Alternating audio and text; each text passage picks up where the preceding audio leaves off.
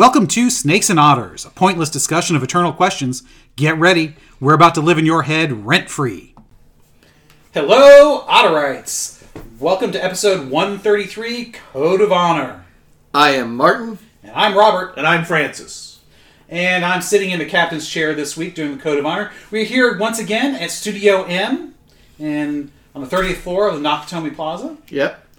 Down the hall from Ellis, behind the waterfall. Just behind the waterfall, yep. So, always like to squeeze that one in just because it's such a great way to describe the wonderful studio that you have put together here. Have the comfy seats. That's right, the comfy chair. Television to see our goings on and keep track of what we're doing. So, you started the ball rolling on this comfort in the studio, and I really must give you props for it, Martin. Thank you, Robert. Thank you. You've made us all up our game. At some point, I'm even going to transform this sort of TV space someday. Of course, TV has to get bigger. Well, yes. Someday. It's never big enough. That's right. Yeah, and maybe do a different TV stand, make it more furniture-like than just the old black and glass there. Someday, I want to switch all of this furniture out to leather. Oh, yes. Very, that's nice. Very masculine, very, so that makes it kind of a two thing. It makes it sort of home theater and the recording studio. Yes. Hey, you won't hear any complaints from us. So. Very much so. So, Code of Honor, and as we said at the tail end of the last episode, we're doing Teddy Roosevelt. We're doing a thematic Code of Honor because next week we're doing Teddy the person for our hero. So we like to do the quotes to whet your appetite for the next episode. And my gosh, as you guys know, I don't do a whole lot of prep because I base my quotes on what you guys are doing. But since we're doing thematic quotes, kind of at least got to gather a bunch of them. And just like with Twain, there are so many. That's right. Well, many. And Roosevelt never stopped talking. That's true. He always had something to say. Well, it's kind of like Twain, too. And they were contemporaries, too. They were. And of course, both writers. Mm-hmm. Theodore did write prodigiously as a historian. And of course, in many political campaigns, was one of the first to really campaign in his own right and do his own speeches and get out there in front of the public in a way that hadn't really been seen before. Right. Well, that's his energy level, too, which had a little bit to do with his youth, but mostly about his background, which we'll talk about next month. But, he's kind of the original ADD president. Yes. Yeah, I think that's such a wonderful way to put it. Well, that's right. And he harnessed that, which I think many people never do. More than almost any president before or since, I'm sure you can find some exceptions, but he lived life to the fullest more than anybody. Yeah. Presidents nowadays and even prior, it was very rare they went off and did anything besides being president after it was over.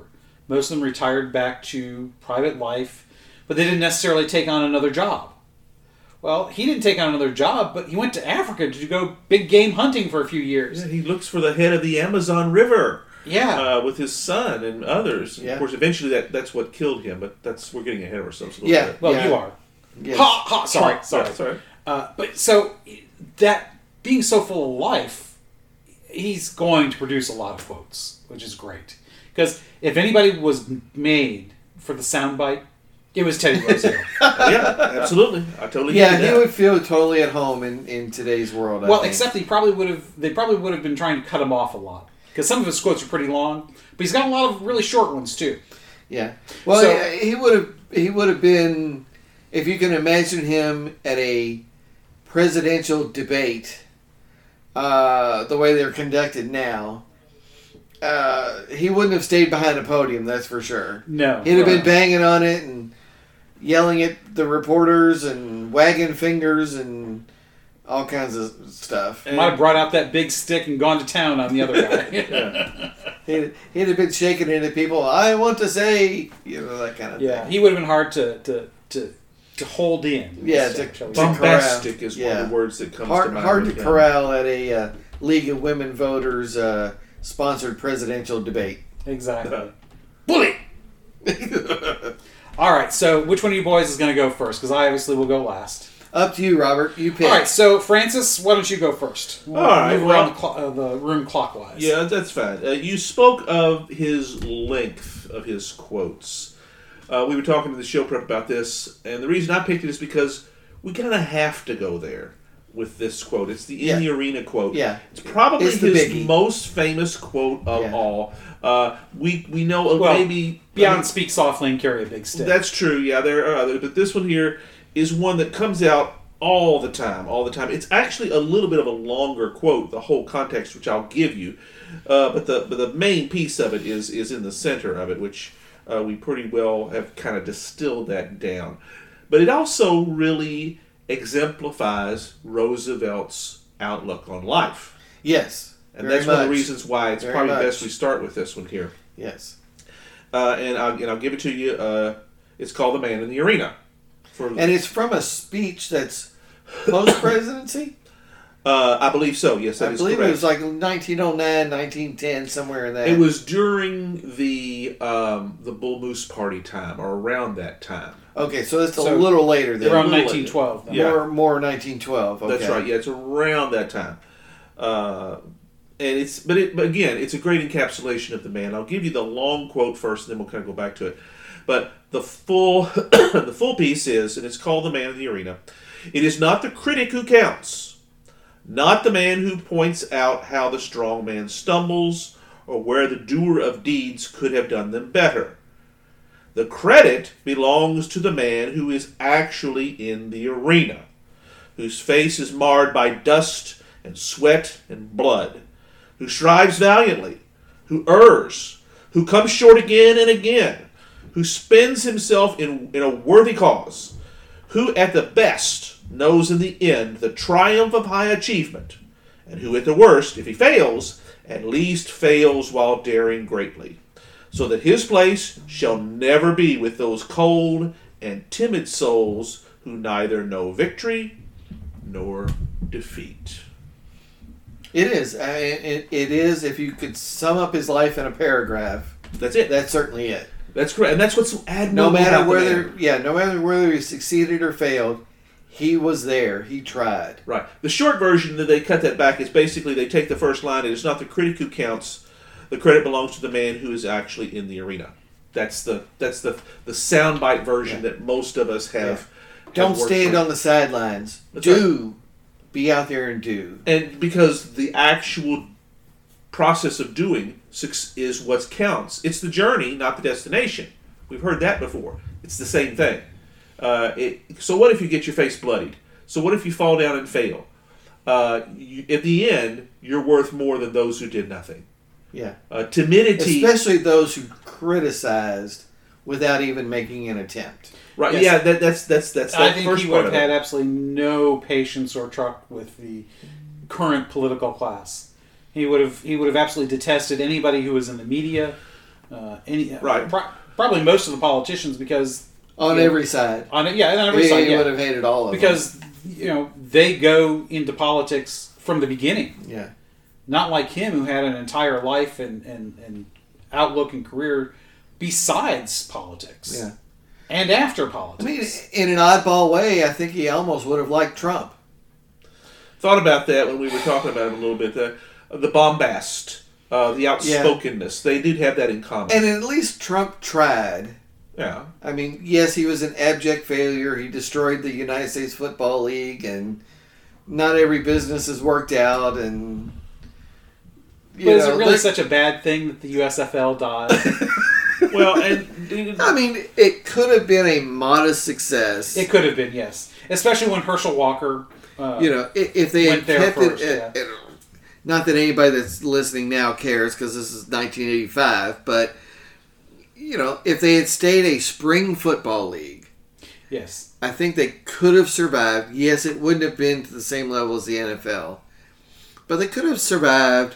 They could have, been an extra sport, something everybody enjoyed in the spring. Modest, maybe as a feeder thing into the NFL. but he wanted to take on the NFL, and he wanted to force a merger so that he could get to the NFL on the cheap, because buying a USFL team cost him about a tenth of what buying an NFL team would have cost him. But we're off topic. Yes, but you know what? I think that's exactly the reason why he would not like Trump. Because he didn't try it the right way. Right. He tried to cut corners. He didn't actually want to fight. Shortcuts, and try it on the cheap. And he didn't do Trump, love him or hate him, he's not a doer like Teddy Roosevelt in the same way. Yeah. He's a money guy. Yeah. And that's a far different thing. So I think in the end we would say probably no, he wouldn't have as much in common with him as we might think, other than the sense, they're both bombastic and outspoken. Yeah, that's about it. But I think that's where the similarity ends. Yeah, you're exactly right on that. Interesting.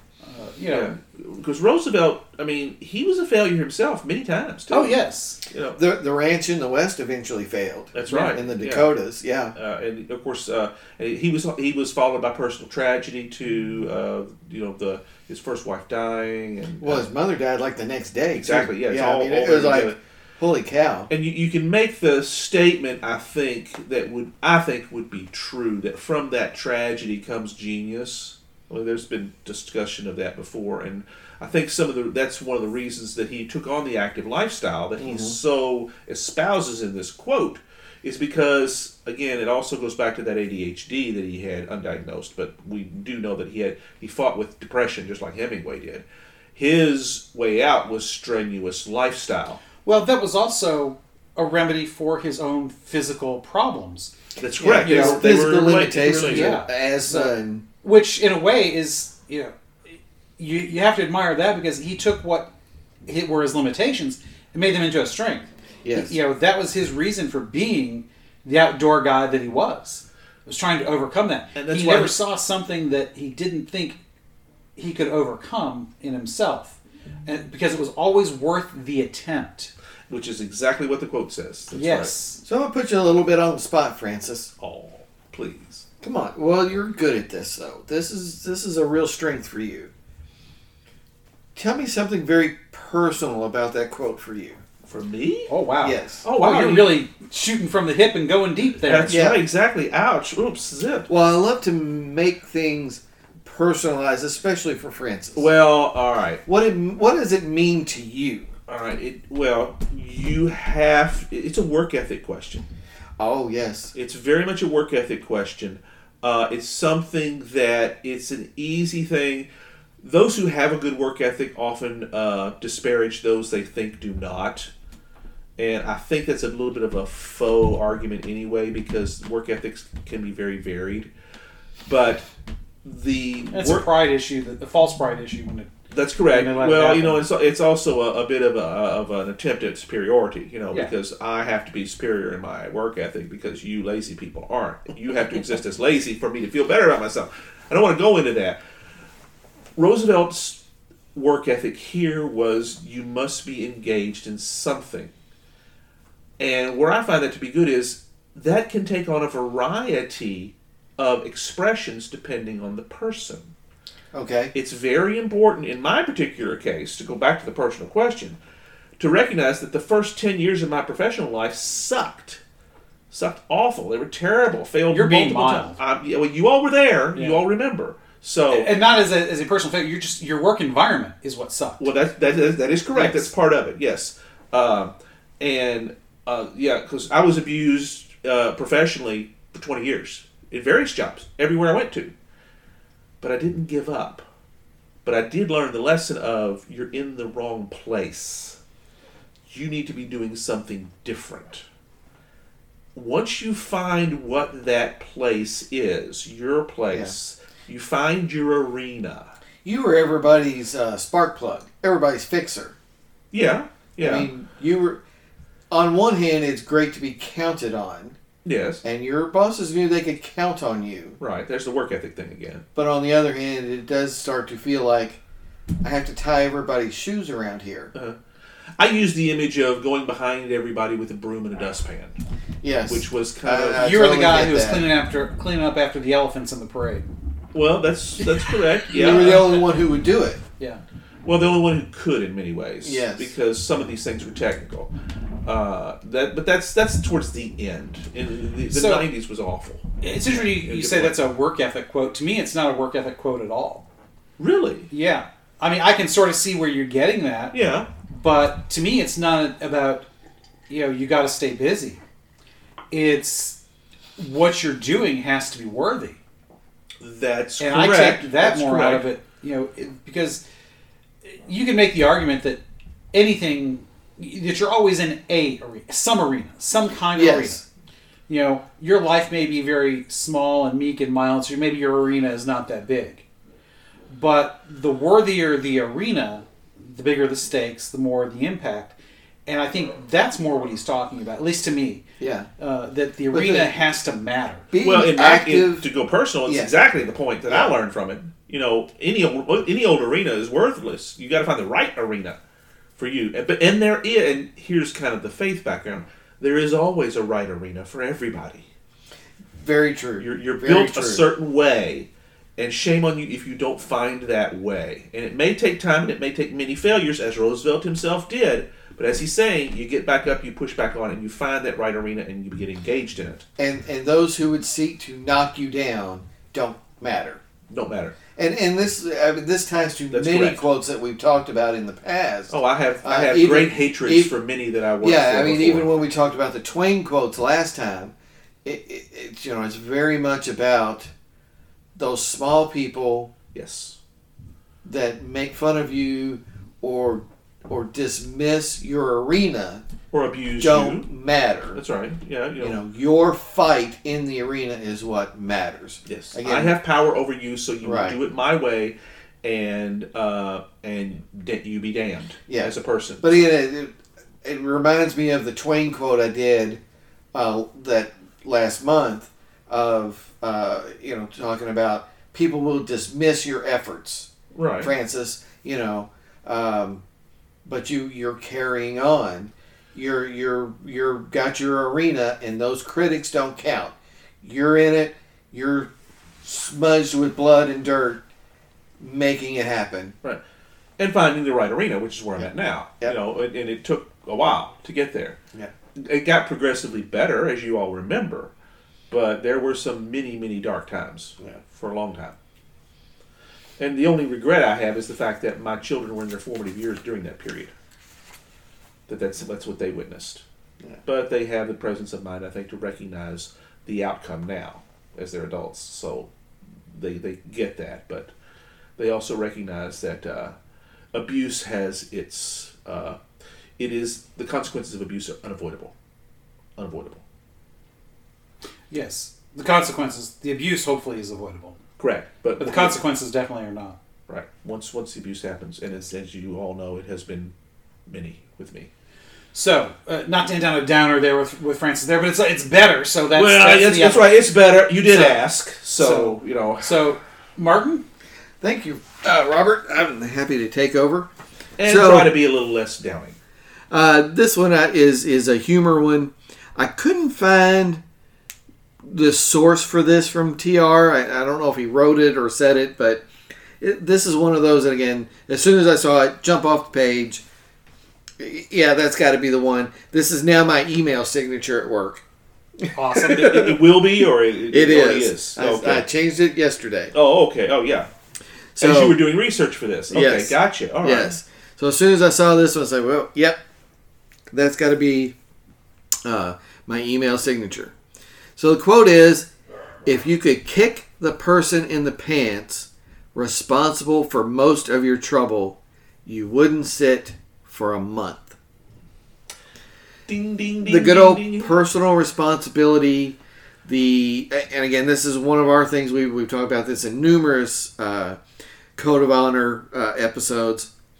Your life is yours. Yes. It's not about the outside forces. It's not about victimhood. Yes, precisely. It's not about victimhood. you are the master of your fate. Yes. Yes, weird things happen, but how you respond to those weird things, how you get back up after you're smudged with blood and dirt in the arena, that's what really matters. So you would say that means that, because we all know those, and maybe they're stereotypical, I don't know, those people that always seem to have bad luck at everything they do. You are suggesting, or TR is suggesting perhaps, that the reason that happens is, like McClellan, they're bringing themselves They're to bringing the issue. themselves. And there's, I find it Nobody has karma that bad. Yeah. I find it a very common thing in kind of this generational deal that, there's a lot of blame to spread around. It's like, it's not necessarily the professor doesn't like you or the boss doesn't like you or this or that. Maybe they're not having these ulterior motives you're ascribing to them. Maybe they're just doing what they do with everybody.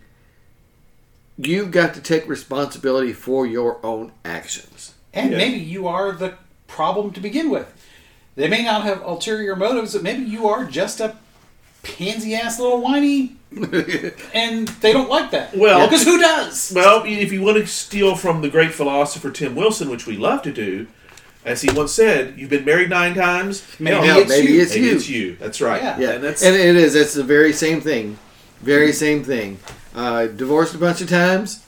Well, what's the common denominator here, folks? Yeah. There is a common denominator to repeat things. And shame, and that's not a problem if you learn the lesson from it. Exactly. Learn the lesson. Yes, learn the lesson. Most people are repeat divorcers have not learned the lesson. Yeah. Most people who go from failure to failure to failure aren't learning the lesson because they keep trying the same thing over and over. As a corollary, the definition of insanity is doing the same thing over and over, expecting a different result. And expecting a different result. Yeah. So, I like that quote because you're right. It's about personal responsibility to me as well. But I also like it because one, it's a bit snarky, and I like a bit of snark. Well, TR is good at that, and he is. So. But it's also one of those ones that should make you stop and think a little bit deeper. Yes. Because a lot of people say, "Oh, yeah, that's funny. Yeah, I know. I'm always the cause of my own problems or whatever." Mm-hmm. It's like, no, you're not always the cause of your own problems. He's not always the cause of all your problems. Your cause of all your problems is that you're not examining them. Lack of introspection. Yeah. Yes. It's a lack of introspection. It's the unexamined life. Yeah. Ooh, very nice. Yeah. Yes, that's right. It's very much not to say, I've always been this awesome. No, I mean, lots of us have that selfish period where we think everybody's out to get us. But like you said, if you start to really examine and start to think about the world, you start to go, well, maybe nobody's really out to get me. Because nobody really cares. No, who's got that time and attention to waste on you? Yes, exactly. Right. Yeah, that's a very... And it's a personal growth thing of moving out of that selfishness and that, this thing was somebody else's fault. Maybe not. You've got to grow. It's complicated. What are you gonna if you don't do anything about it and you just whine about it? Then it is your fault. Yes. Yeah. Because but some people like that. Well, that's part of the problem. It's part of the problem. But I think far too many have grown up, and I think this but it exploded with the helicopter parents. Yeah. And even before that, the baby boomers. Because the baby boomers were seen as one of the most selfish generations in many ways. They were very hedonistic, and they in many ways, especially those who grew up in the '60s.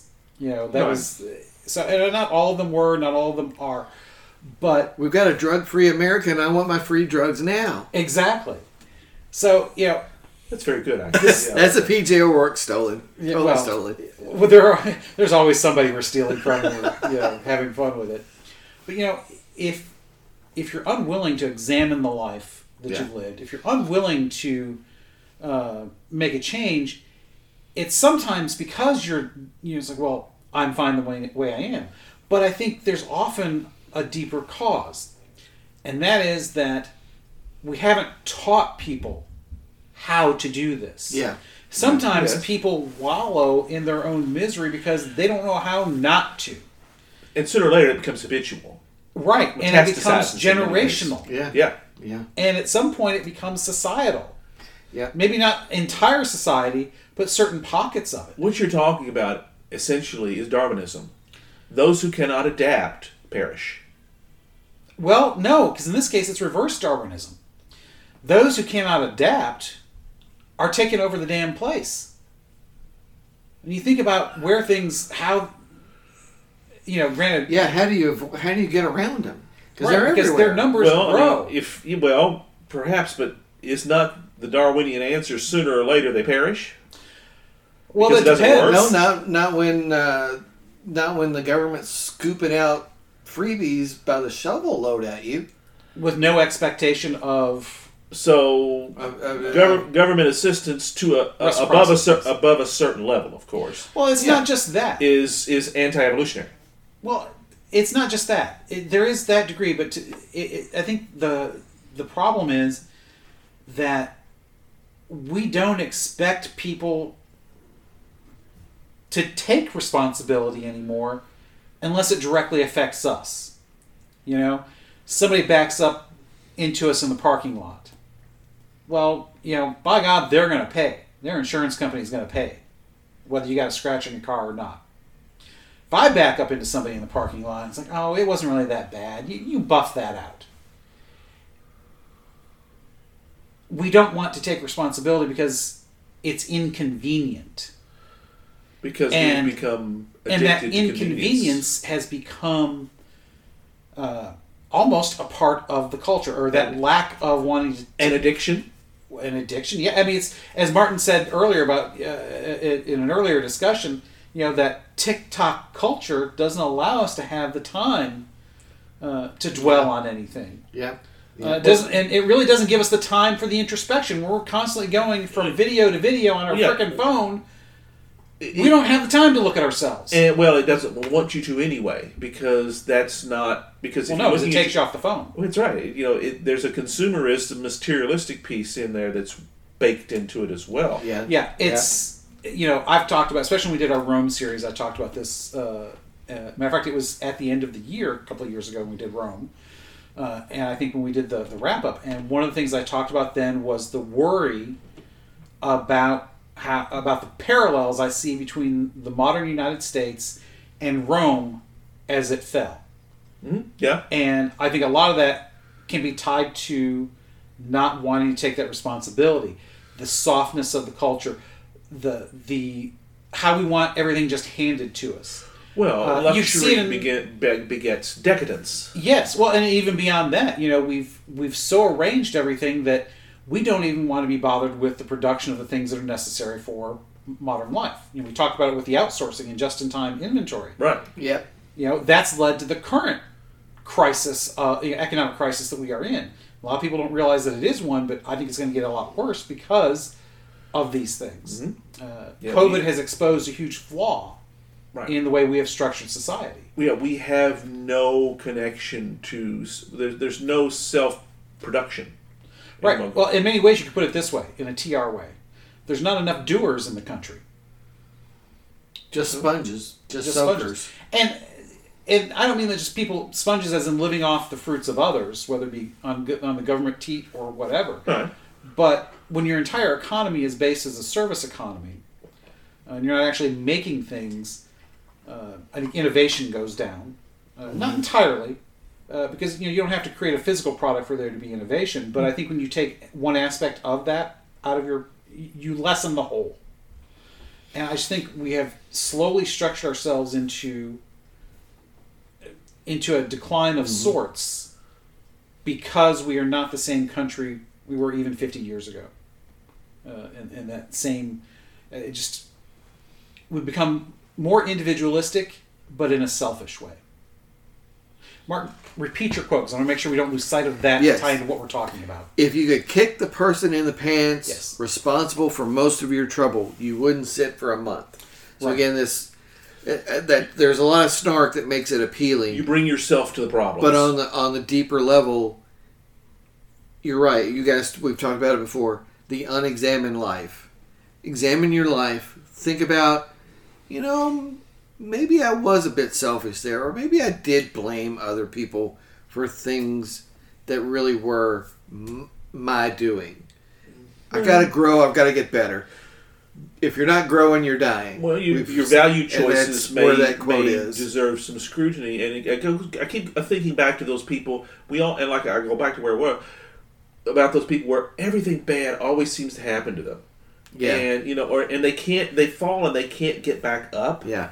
And I often wonder if there's a deeper motivation because of choices they've made, and this is just a out of my ass example, because they've spent so much money on cigarettes, they don't have money to fix their car. So they can't, when the car breaks, they have to sell the car because they can't give up the cigarettes. And therefore they're on public transportation. But then again, they get another car, but it breaks because they're never able to get out of this vicious hamster wheel cycle. The cycle. Because of choices they've made that are not willing to question. Right. Yeah, your choices are your own and not somebody else's. And they're more. The universe isn't They're out to more get than you. just what's ailing you at the moment. Yeah. There are systemic. You have built a system around you for good or ill that may be part of the problem. Yeah. And I'm not saying that bolts from the blue don't happen and bad luck doesn't seem to run in. Yeah, I mean some people's- Vesuvius still erupted. That's right. That's very Hurricane Katrina still happened. Right. So yes, occasionally weird random stuff happens. But those are things that. But in the main, your life there is were the ways sum to of, fix that, though. Eventually, the your government, individual for life lack of is nothing the else. sum of your decisions. Well, to be fair, Vesuvius couldn't be avoided unless you moved. That's right. So, Well, but the effects of Katrina could have been mitigated if we had built the levees better and maintained them as we should have. Absolutely. And after the fact that it happened, was the government response quick enough? Did it do all this stuff like that? Was the local response quick enough to invoke the national response? It is complicated. Yes. There's a lot of things. That was a failure on many levels. Yeah, Right, I mean the exactly. national response is to mobilize the local resources. If there aren't any local resources, then there's It's not kinda much. hard to mobilize, Yes, there's nothing the national response can do. So let's do a bourbon break. excellent, I was gonna say, we Robert. gotta do that. Excellent. Let's got to do a bourbon break. So I'll go first since I'm the captain. Doing some more of the Stonehammer, which again, Francis, you mentioned in the last episode. Wonderful name. Absolutely. You As can't someone beat who that name. loves to do stone carving, I love this name. Well, I was reading the back of the bottle, and that was actually, it was the nickname from this governor that it's kind of named after. It was a disparagement. He was a Mason in his earlier life, and his political opponent used it as a slam. Oh wow! But looking at it now, I'm thinking, how could this be a slam? It's an actual cool name, Stonehammer. Teddy would have loved this. Teddy would have loved it, absolutely. Absolutely, yes. Yeah, It's still liking it. Yeah, it's Really? growing on me. yeah, really good working man kind of thing. I'm Very Earl anxious to Haggard of you there, sir. Yeah, add some ice to this. I didn't get a chance to do it before we started this episode. I'd forgotten about it, but I am really enjoying it still. I'm using the It's soap a stones good again. difference compared to what we usually do. It's not bitter, but it's got bite. It stays. I mean, it's on the tongue now. It doesn't go from the tongue. Well, some of them, it's one and done. It's gone, and goes elsewhere. Yeah. This doesn't. You're talking about you weren't getting it in the nasal, the nose. Right. Not. When I take a bigger sip is when I tend to get more of it there. The smaller the sip, the less I get here. And that's how I drink. Is with small sips, so you may have something there. That's, Because I just noticed I took a little bit bigger of a sip because I'm trying to get to the end of this glass so I can go on to the next bourbon. But yeah, it's it does not explode everywhere, and most of them don't. Right. And it does hit the esophagus and the stomach, but it takes a while to get there. It's a long-lasting effect, and that's what I like about it. Mm-hmm. Yeah, I did a snort neat this time without adding the ice, and oddly enough, I feel like I'm getting less of that antiseptic. Well, good, because I know that's one of your big things you hate. Do you think Yes. it's the chill, or is it the slight watering of the Or maybe that I've had 2 glasses of it. Well, there's that too. That's unusual for you. That maybe I've just had too much, but I'm Well, you liking can do the that. nose. You're not going anywhere. Yeah, I like the nose a little bit more neat than I did with the ice. It just feels less antiseptic. Yeah. And it's good and mellow and smooth. Yeah, I'm and not getting a warm. whole lot of extra flavors. You know, you're really good at pulling out Yeah. the caramel and things like that. I'm not getting any of that. with Yeah, this. it's very straightforward. Just a good kind of the standard bourbon sort of woodsy to it. Yeah. But yeah, mellow, smooth, $24. Pop into your local Kroger and get some. I'm totally with you on that. I'm loving it. That's all you got for that?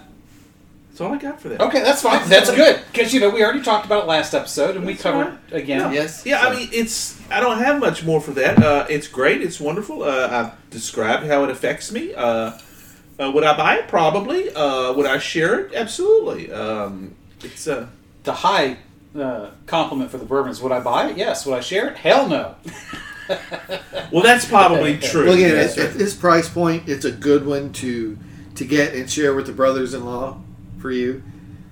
I prefer to go cheaper with them. Okay. Even than that. So you're going to go even cheaper than Old the... Granddad is my standby in the carafe. I got one of those crystal decanters at home. So it makes it look like a high-end bourbon. But that way they don't know what it is, and I can lie my ass off and tell them. Are you "Oh, saying that that's-" they are not as discerning when it comes to the bourbon as we are? No, they're not. They'll drink what I have, and the fact that they'll drink it and clean you out of it. and clean me out of it. They will. Yeah, they in large quantities. That's Yeah. correct. Yeah. Especially when all 3 are there. So yeah, it's I can't. I'm not going to let them drink me into the poorhouse. And neither should you. Neither No, should that's you. right. So- And they have never complained. Yeah. Well, I would, and if they were offended by if it was like, my God, what are you doing giving us this cheap shit? Yeah, if they were discerning enough where it mattered, I'd up the game. But so far, it's worked. $5 a bottle, maybe, and Well, the but $12. still not putting out the double oaked. Well, I mean, the wife occasionally makes me, but when I ask her about the Angel's Envy, which is her personal favorite, Oh, and that's I a non-starter. That's a non-starter. That's right. So we've kind of reached a rapprochement, as they say, on this issue. And as long as I keep the cheap stuff on hand and plenty of it, we're okay.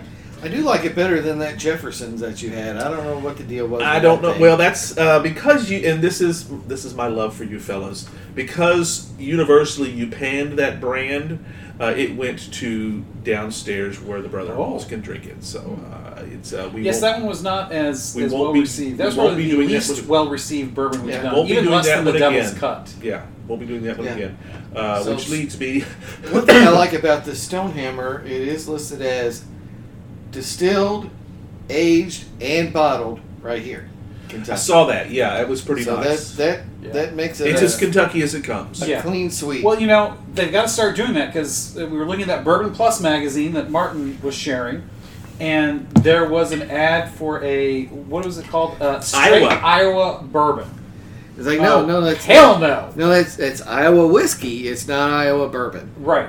You can make it out of 51% corn mash, and I get Iowa. You're proud of your corn, But you're not Kentucky. but you're not Kentucky.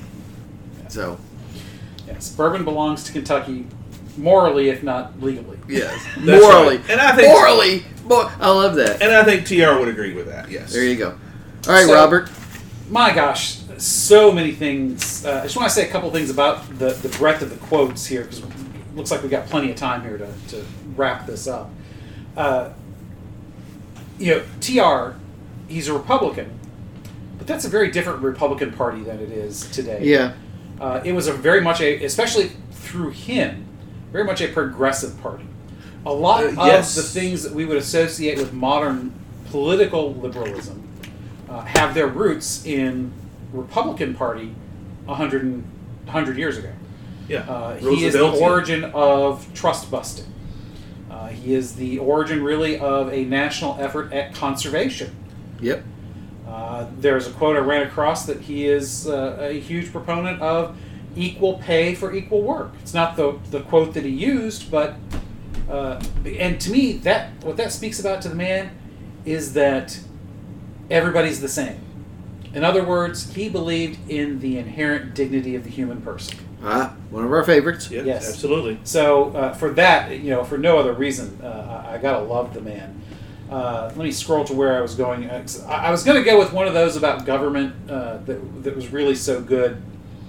But since we went into other areas with your quotes, I'm going to go with this one. So as a quick recap, because I like to do that before I go into mine. Sure.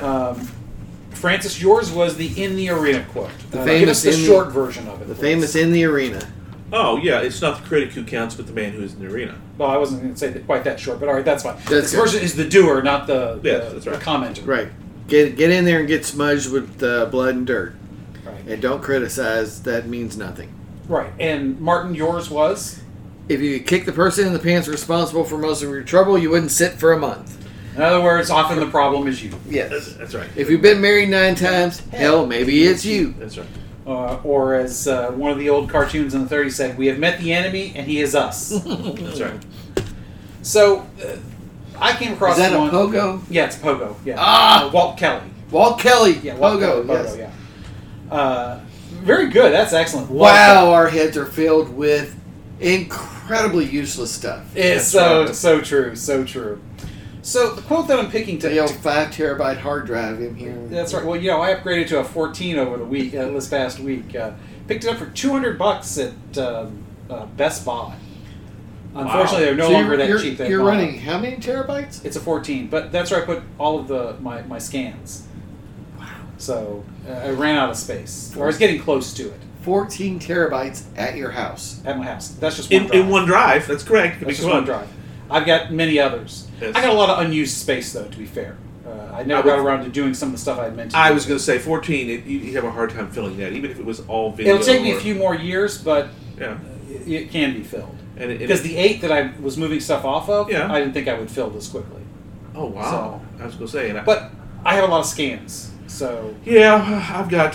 I think I have 4 terabytes. Yeah. Or is it 4 or 3 terabytes? No, it's a mixture. I probably got 12 or 14 total, mixed amongst all the drives, not counting the operating system. right, and that's not just the scans; that includes media as well. Absolutely. I mean, it doesn't take long. Especially media fills stuff up. Yeah, it does. It does. So, anyways, back to the quotes at hand.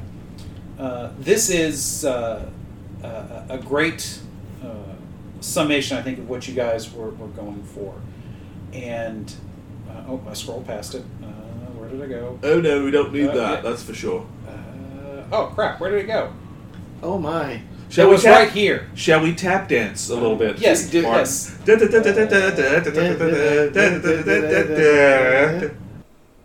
Okay, so my quote is a good follow-up for yours, as I always try to make them. It is not often that a man can make opportunities for himself, but he can put himself in such shape that when or if the opportunities come, he is ready. There you go. Now, I like this because you guys know I love the personal responsibility, personal development, motivational kind of stuff. Love that kind of stuff because to me it's a good reminder to keep my head in the game, keep it in the right place. And what I like about this is that it reminds me that a good portion of my success in life has to do with my preparation. I've got to be ready to take advantage of what comes my way, whether it's to grasp it or to dodge it if it's not a good thing.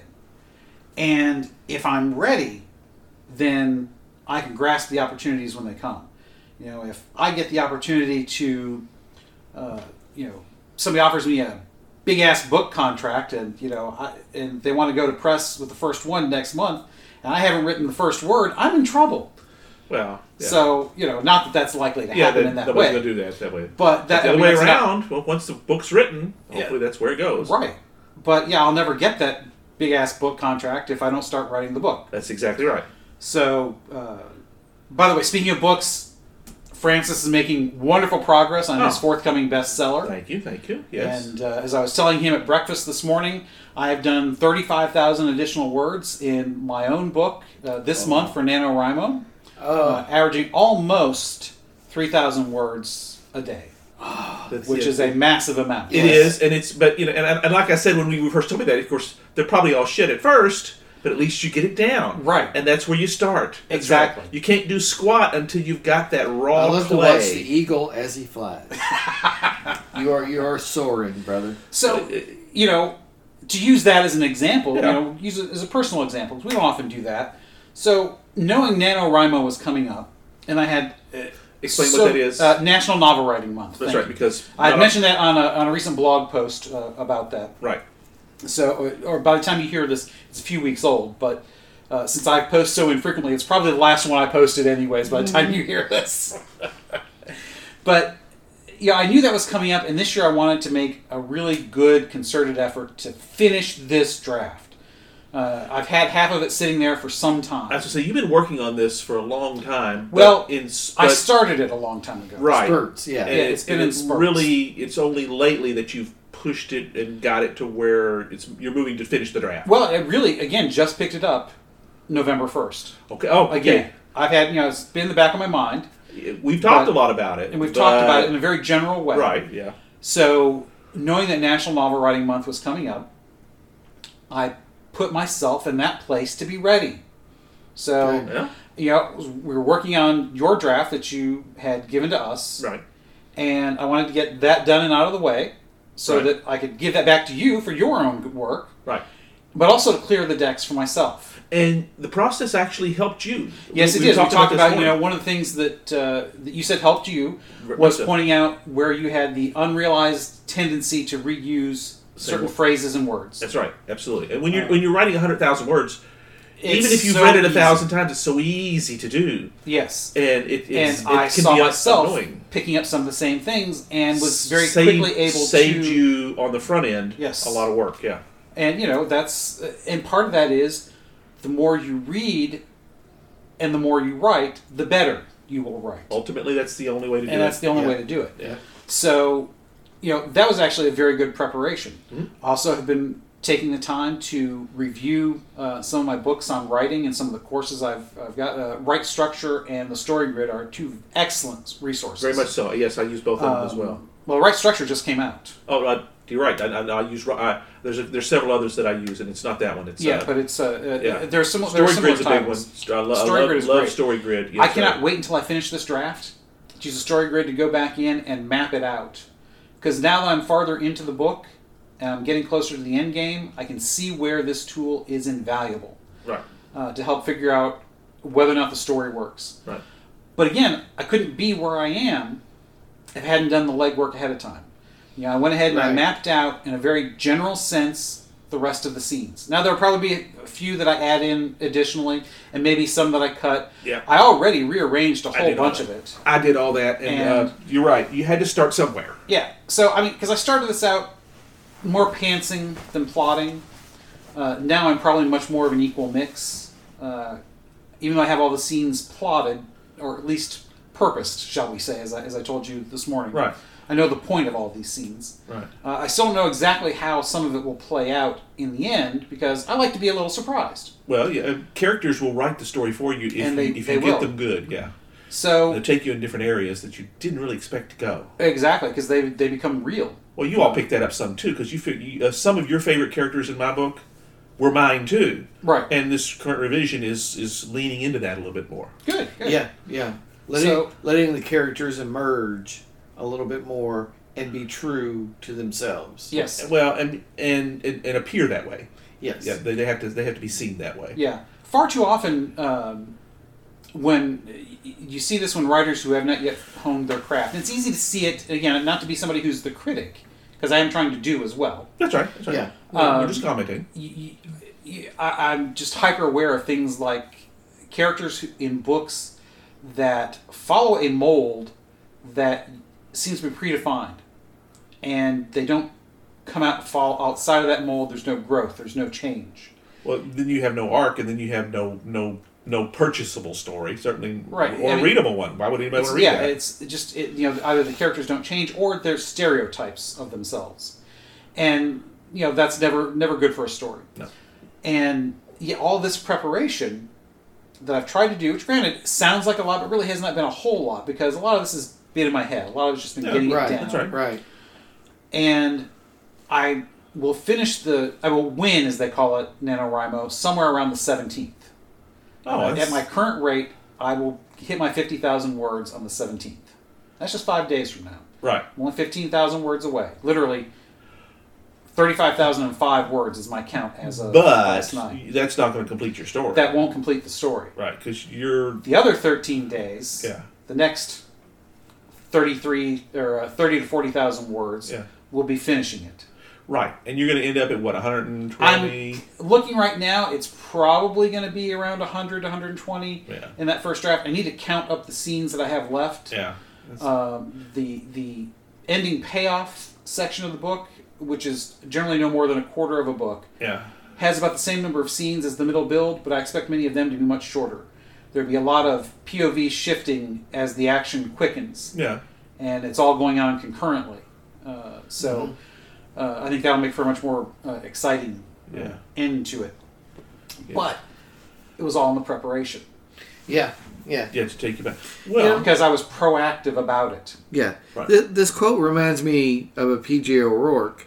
And I can't recall which article, which of his things this is in, but it's, in America, opportunity will not only knock, it'll jiggle the door handle and try the window.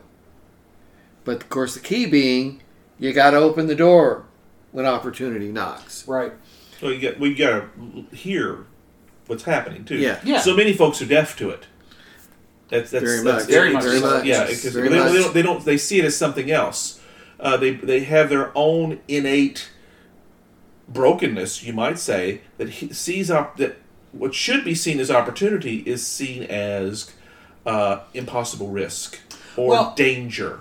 Or ridiculousness, or in something the else. Seminal work by Napoleon Hill, it's considered the godfather, because it's not the first, but it's kind of the godfather of all personal development. It's the big dog daddy, is Think and Grow Rich. Right. And one of the principles he put forth in that is this, and I love it, and that is that every adversity has within it the seeds of an equal or greater opportunity. Yes. Yeah. So, in other words, you can always make lemonade out of lemons. That's right. Yeah, and failure, in fact, is what enables you to eventually succeed, oftentimes. Right. John Maxwell wrote a book called Failing Forward. Yes, that was a very famous book for some. Even Edison. I mean, that's part of his legend in the American psyche is, I didn't fail 10,000 times. I just figured out 10,000 ways it wouldn't work until I had the right one. Right. Right. Edison is a great example of that quote. A great example of yours as well, Martin Zane Francis, because he, as an inventor like him who never gave up, I mean, he was in the arena by far. I mean, without Edison, most of modern America doesn't exist. I mean, somebody else probably would have come along with something similar. Well, Tesla probably would have gotten credit for it all that. I was wondering if we were going to go there. Yes. But hey, Nikola Tesla, Snakes and Otters understands your contributions. We love you. We do. Very much so. You were there too. He was, and depending on who you believe, he was responsible for a good deal of what happened. But the point is, though, these guys were there in the beginning, and they kept trying. They kept trying, failure after failure, until they got it right, because there was no other option.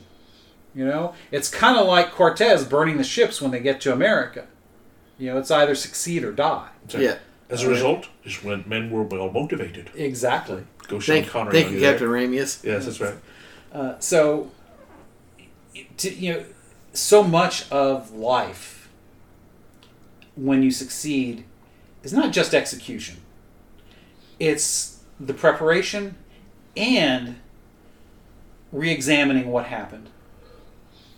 Because it's all three. It's all three and, not both and, but all three and. Yeah. It's not either or. You have to be prepared as much as you can for the unknown. You have to be prepared for whatever may come, which, granted, is impossible. You can't be prepared for everything. But that means you might fail. So if you re-examine, then maybe the next time you are prepared and can succeed. Yeah. But all of it requires in the middle, prepare, then be in the arena, and then realize if your own butt is the one that needs to be kicked. Yep. And even when you succeed, your butt probably still needs to be kicked because you didn't do it exactly the way you could have. So that is awesome stuff, Robert. Very well done, sir. Thank you. It's I really you had mentioned, Francis, that we ought to think about doing more than one of these on TR and on Twain, and I think that's an excellent idea. Yeah, I think these guys are fonts of not just wisdom, but just a cornucopia of great quotes. Yes, absolutely. Well, they had such an incredible breadth of experience. Again, a life well lived, a life fully lived, and when you do that, yes, you get mud on your face, you bleed a little, but you gain so much. You gain that wisdom to know what life's really about. Dare I end with this? Improve a mechanical device, and you may double productivity. But improve man, and you gain 1,000-fold. Khan Noonien Singh. Okay.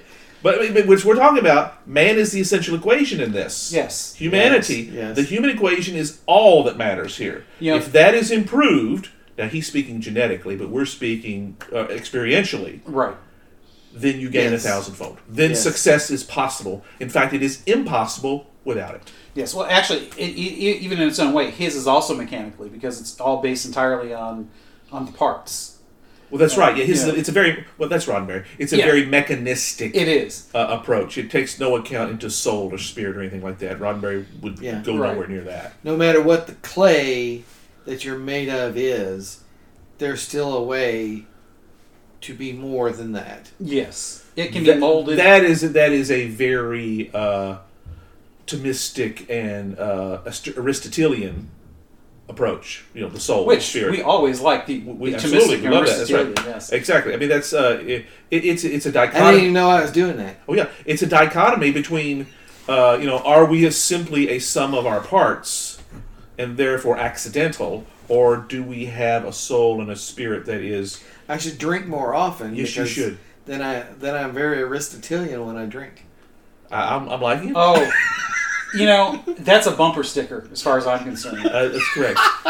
I am very Aristotelian when I drink. That's, it might be a little long. You may have to go Thomistic to make it fit on a bumper sticker, but hey, it works. No, I think it works. I think that's the Snakes and Otters clothing line. Is now I'm very Aristotelian when I drink. I'm liking this. That's a Martin catchphrase right there. Yeah, exactly. And you see, you've been hanging on to PJ for too long.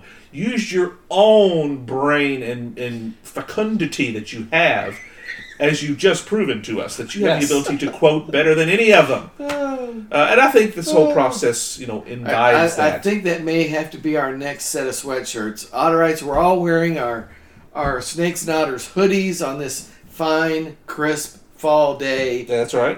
Got our swag on. So I think our next swag may have to be, I'm very Aristotelian when I drink. I'm totally liking Martin. it. Yes. As a quote. I like it. I like it. That has to end up on the blog and everything. So. Oh yes, that has to go on the blog. That seems like that's Martin Monday's. You get to write it. I mean, hey, you quoted it. And I have not read Francis' latest post. I need to do that. I've been told I've been missed on that. Because I haven't done it as often as I wanted to. Yes. And I was told by one of our listeners, do that more often. We want more of that. I just did one on Macbeth, which I read it. Check it out as we eat lunch. I think. Absolutely. Yeah, we'll have to do that. It's pretty slick. It's, as you all know, most of mine are long form stuff. I go pretty long and pretty deep with whatever I do too. Mine, Martin is much better at getting a short, quick post out than yes, I am. I am very much the soundbite. I tend to meander some, but I think like this last one that you did mention you liked, Martin. I thought I did a very nice job of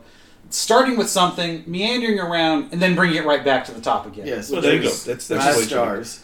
5 stars. Yeah, much appreciated.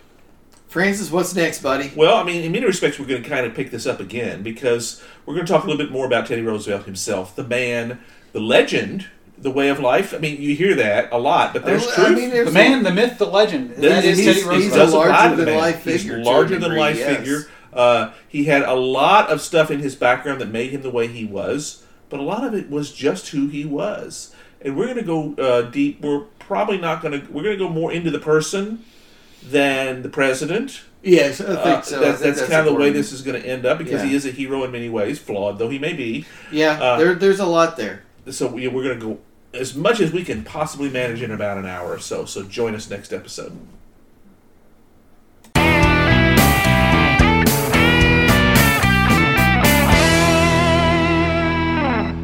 Hope you enjoyed another pointless discussion of eternal questions. Remember, new episodes published every Friday at noon Eastern. Spread the word. We're on all the major podcast platforms. And leave us a comment or review because that helps others find us. We're on Instagram, Twitter, as well as our website, snakesandotters.com. I'm Martin. And I'm Robert. And I'm Francis. Join us next week. Same snake time, same otter channel.